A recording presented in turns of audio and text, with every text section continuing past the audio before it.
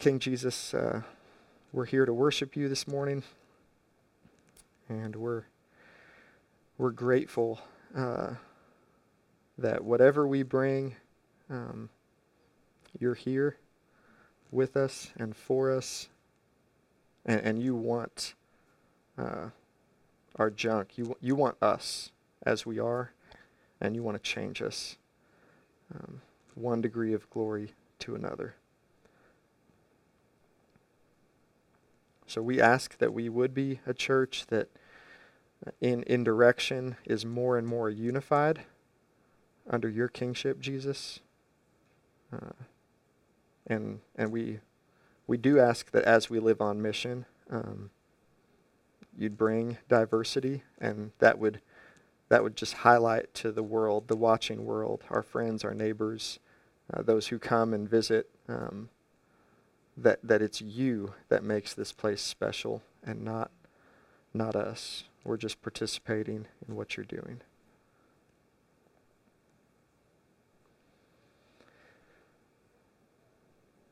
Pray for our kids downstairs. Pray that you would empower the teachers to connect with them and to love them in ways that are meaningful, to have fun with the kids. And we're grateful to have a space for them to learn about you in a context that is most helpful for them. Help us to really open ourselves to you this morning, Father, as we open your word. Give us ears to hear and hearts that are soft, ready to say yes to obey. We say yes even now. Amen. So I don't know if you've seen this in your life. I know I've seen it in mine. I think we all tend to become proud when we've made progress in certain areas. So if you're a parent and your kids behave or do something significantly better than other kids, there's just this tendency, this temptation to become proud.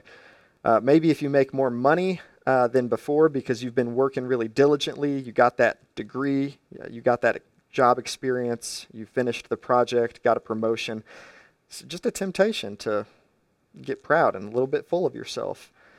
Even if you've endured like a difficult season of life, an illness, difficult relationship, and other people might not even know that about you, but they start sharing about how tough their life is, and you're like, bro, you don't even know.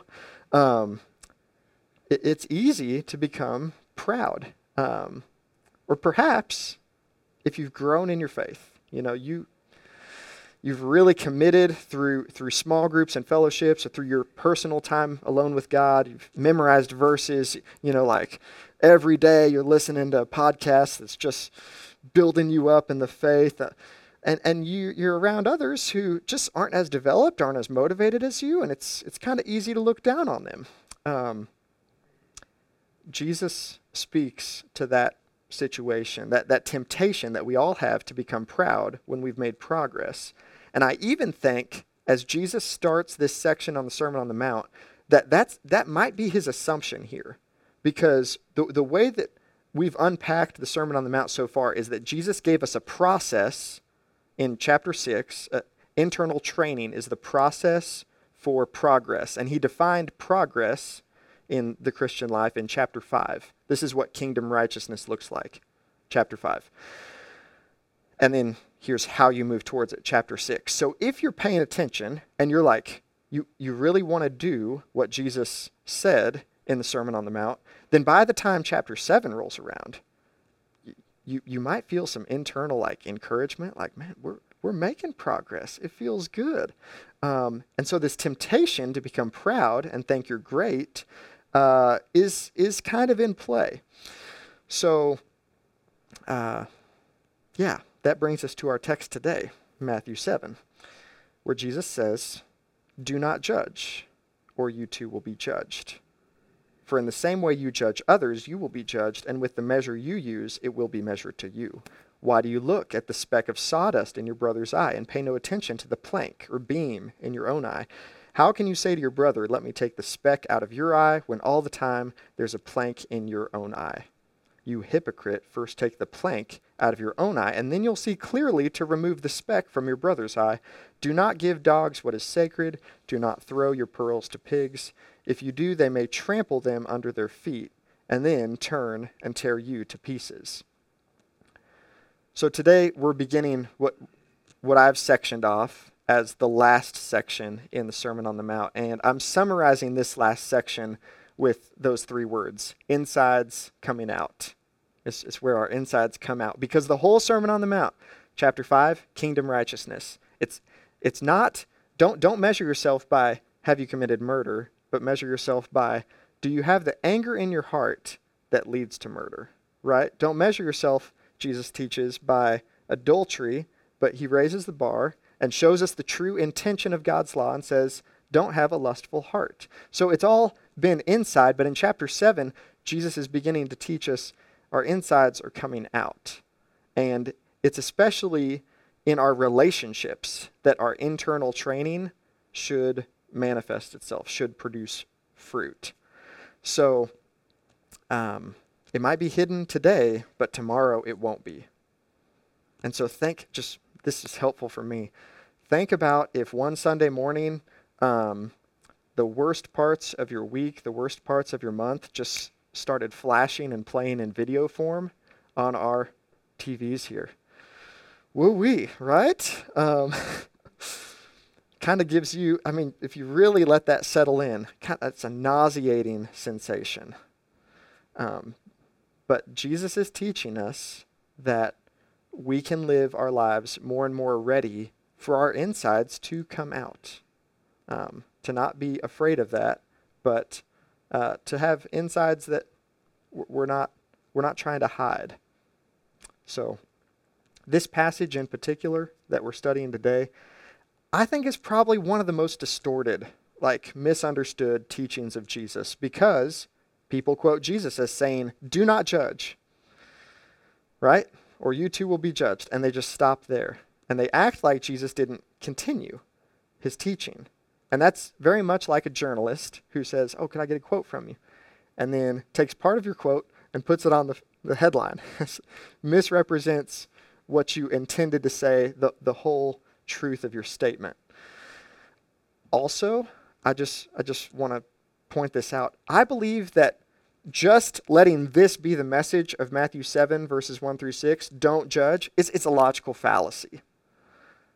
And so if you don't know what a logical fallacy is, here's an example. There is no absolute truth.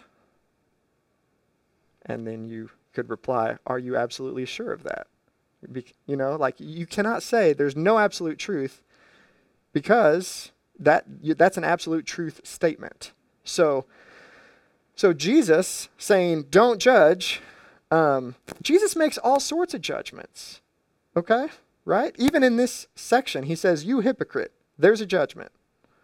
And so, yeah, whenever people say, or, this is just training for us, I think, when we see it on Facebook or when we hear, and maybe it's a time to say it, to reply to them, but if you say, don't judge, or don't judge me, they're making a judgment on you of how they could judge you.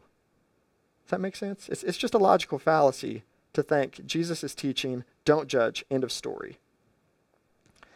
Jesus knows that humans will judge. We have to judge to make any decision. He's really teaching us how to judge. Okay? That's what we're driving at today. Jesus is teaching us how to judge. So before I jump in, I just want to cast some vision for us to show how important good judgment is. Because I think in order to live well, in order to live really good, healthy lives, we've got to judge well. So good judgment makes for more vibrant singleness, because it simultaneously shows the gravity of choosing the wrong partner while also showing the greatness of trusting God with your future. That's what good judgment does. Good judgment in marriage makes for vibrant marriages, because good judgment tells you what not to say and how to say what needs to be said. That's what good judgment does. Good judgment is essential for good parenting, because it doesn't just tell you when to discipline your kid, but how to discipline your kid. Or when to praise your kid, but how to praise your kid. This is what good judgment is. Good judgment makes business people who are looking at more than just the financial bottom line.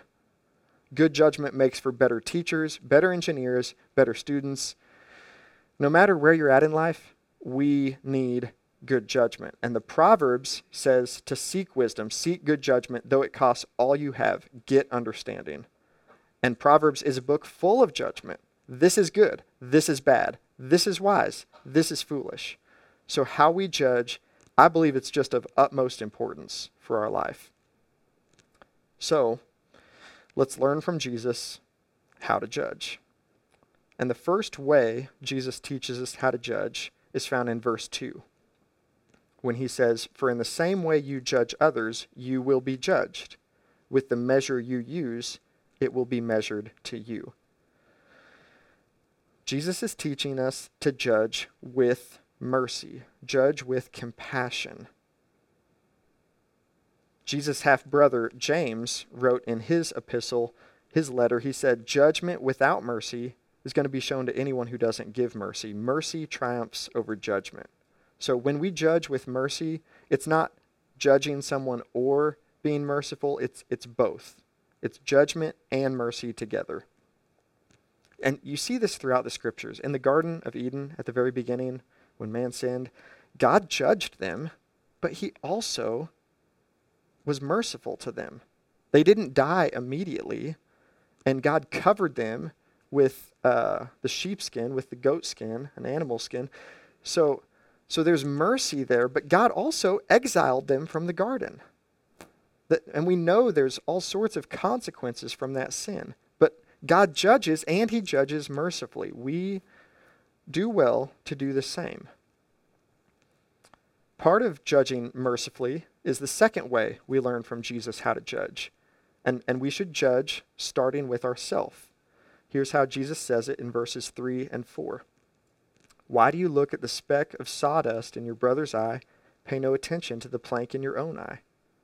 How can you say to your brother, 'Let me take that speck out of your eye,' while all the time there's a plank in your own eye?" And verse 5 starts with, "You hypocrite," because it's judging verse 4. How can you say, "Let me take that speck out," and ignore the big plank, the beam in your own eye? So Jesus is saying we need to learn how to judge starting with ourselves. If you fail to own your plank, you're either totally unaware, not engaging your insides at all, or what Jesus assumes in the judgment of "you hypocrite" is that you are play acting. You know you have this plank in your eye, but you're like an actor in a play, an actor in a movie, pretending to be a character that you're really not.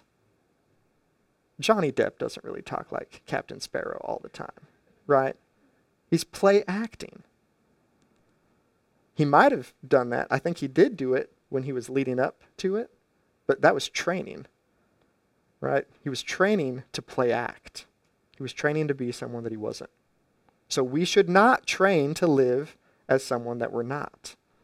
And so an application, just a really, I think, helpful way to guard against play acting is regularly confess sin to God. I'm not suggesting you have to go and do it the Catholic way to a priest. I think there's all sorts of holes in that type of approach to confession. But do you regularly confess sin to God and to others? That's a key part of owning your plank. That's what I'm calling the judgment starting with self, is owning your plank. And so, just for example, what might be some sins in our life? We could say it like this: well, I can be impatient, or I know I can really be easily angered. But we need to own that plank and not just acknowledge, oh yeah, it's there. We need to own it. Say, so why is it a problem that I'm easily angered? What does the Bible say about people who are easily angered? The Proverbs have a lot to say about that. We need to own what our sin is. What does that show that I believe about God when I worry? Right? We talked about worry last week. What does that show that I believe about God? How does that affect the people around me? Own our plank, friends. Own your plank. Judgment and judging well is so important, and it starts with self. Someone might say, Ben, yeah, I get that, but no one is perfect except Jesus. That's right. Absolutely. But Jesus said, repent, for the kingdom of heaven is at hand. So if we want to do more than just kind of get our citizenship into the kingdom stamped, if we actually want to live in the kingdom, we should be living lives of ongoing repentance. Because the kingdom of heaven is here now. It's present. Not in full, but it's present.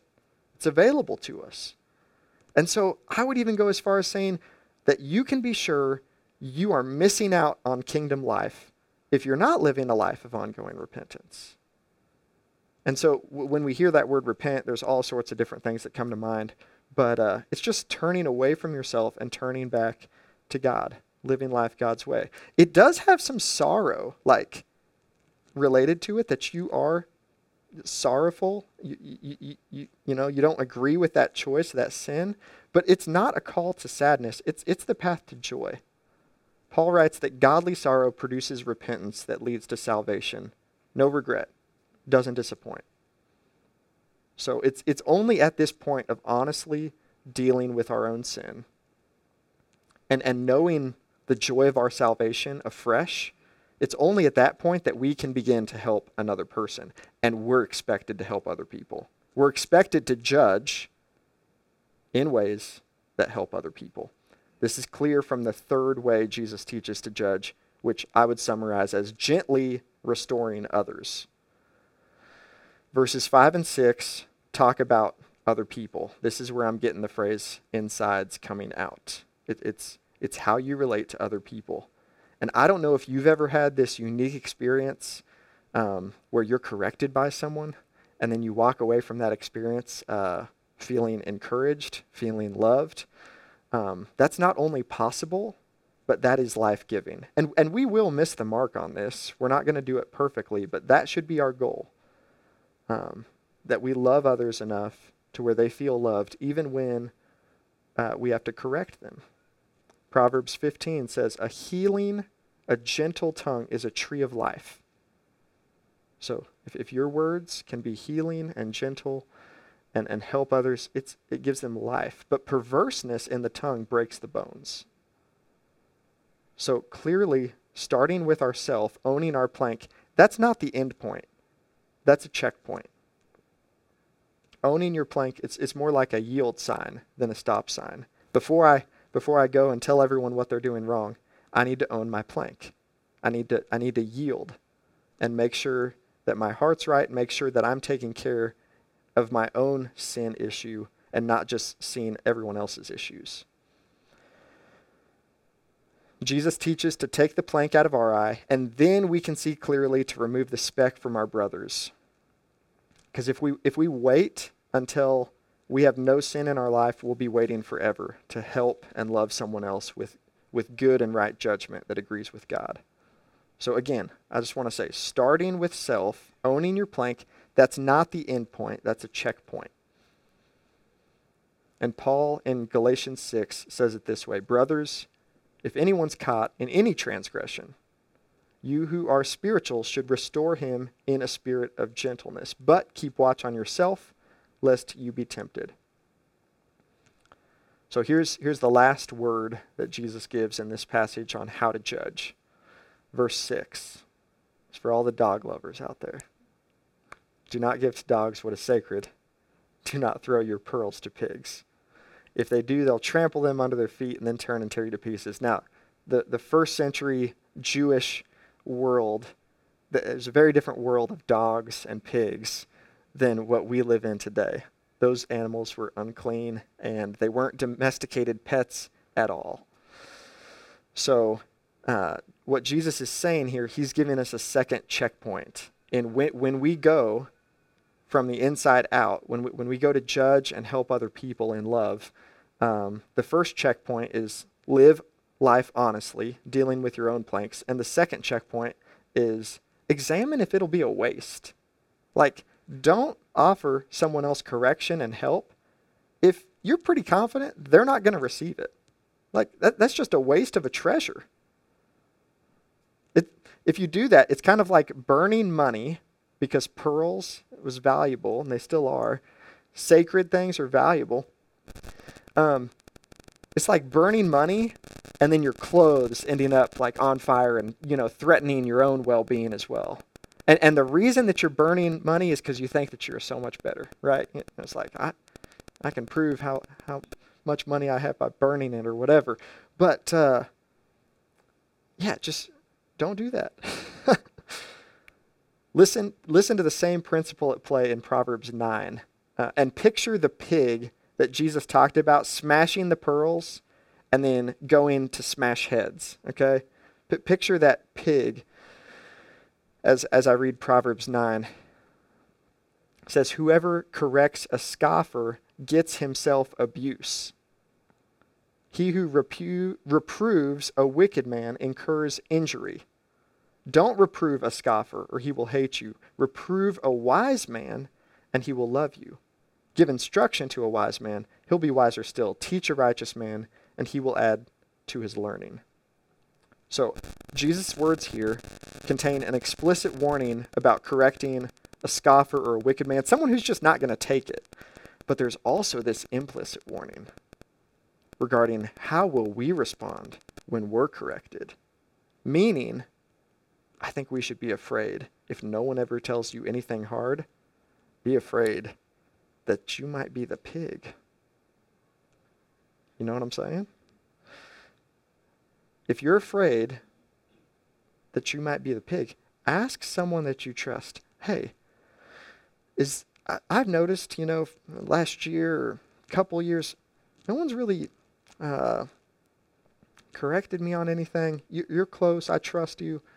Is there something that I'm not seeing? Because it's entirely possible to be so disillusioned to think that we're owning our own planks when really we're owning these beams, these planks, and we're building a fortress around us that we don't let other people in. And when they try to come into our fortress, we attack. We resist. So verse 6 is about judging well using situational awareness. When we approach other people, we've got to know, is this a time and a place? Is this a person who is willing to hear it? After we've done the first checkpoint of owning our own planks, then this second checkpoint of examining whether or not this is beneficial to say, we've got to do it. Because sometimes we should answer a fool according to his folly. Otherwise, that fool will be wise in his own eyes. The fool will think he's wise. Other times, we should not answer a fool according to his folly, lest we become a fool ourselves. So it's just situational awareness. You've got to listen to God's voice in all of that. And so in all of this judgment talk, I want to conclude by reminding us of this. Holy people are really healthy people. What I mean is to be holy, to be like Christ, to be more and more godly, that we actually become more and more pleasant people to be around. Those two things are not normally associated together. But to be a holy person is to be a really pleasant person. And it's the type of person that if I was to have a conflict with anyone, if I could choose, which you can't normally choose, you shouldn't choose who you have a conflict with, but that's the type of person that I'd want to have a conflict with. Because they're pleasant, because they're wise, because I know that they're owning their own plank. I know that they're using situational awareness, listening to God's voice, whether or not it's the time to say this or not. And I know that they're willing to ask forgiveness. They're not going to turn and try to tear me to pieces like the pig. And so, with that being said, I mean, if we want to become more holy people, I just think it makes sense to admire Jesus, to admire him supremely. If holy people are healthy people, he is the picture of healthy humanity. Yes, he's fully God, but he's fully man. He's the picture of all that humanity is to be in God's design. He judged with mercy. Jesus always judged with mercy. And Jesus owned the plank. Now, it wasn't his plank. He had no sin, but he owned the ultimate plank, the cross, even though he didn't deserve it. And I find that just so, this week, it was so humbling to me because it's hard enough to own your own plank. Am I right? To have that type of honest self-reflection, to create that space to hear clearly from the still, small voice of God, it's hard to own your own plank. Just imagine how much more difficult it is to own a plank that isn't yours, that you didn't, deserve. And Jesus, he used situational awareness. So none of this is things that we ought to pull ourselves up by our bootstraps and try to do. But as we walk with Jesus, we should expect to judge with mercy, to own our plank increasingly, even carrying others in appropriate ways, and in relationship to our Father, judge using situational awareness. A great example of this is in the book of John. This might confuse you. It confused me for a while. But Jesus is always saying, my time has not yet come. My hour has not yet come. He tells his mom in chapter 2, "Woman, get behind me, because my hour has not yet come." But then, at the end, he says, "My hour is at hand." That's situational awareness. So Jesus, we worship you, and we come begging for wisdom. And we need to judge well in order to live well. We don't want to learn situational awareness just by our own life experience. We don't want to learn by other people's experience. We want to learn from you how to use situational awareness and how to judge well. And we know that you promise to give wisdom to those who ask. And so we just want to say with the psalmist, and ask now and continue asking as we sing, "Teach me knowledge and teach me good judgment, for I trust in your commands."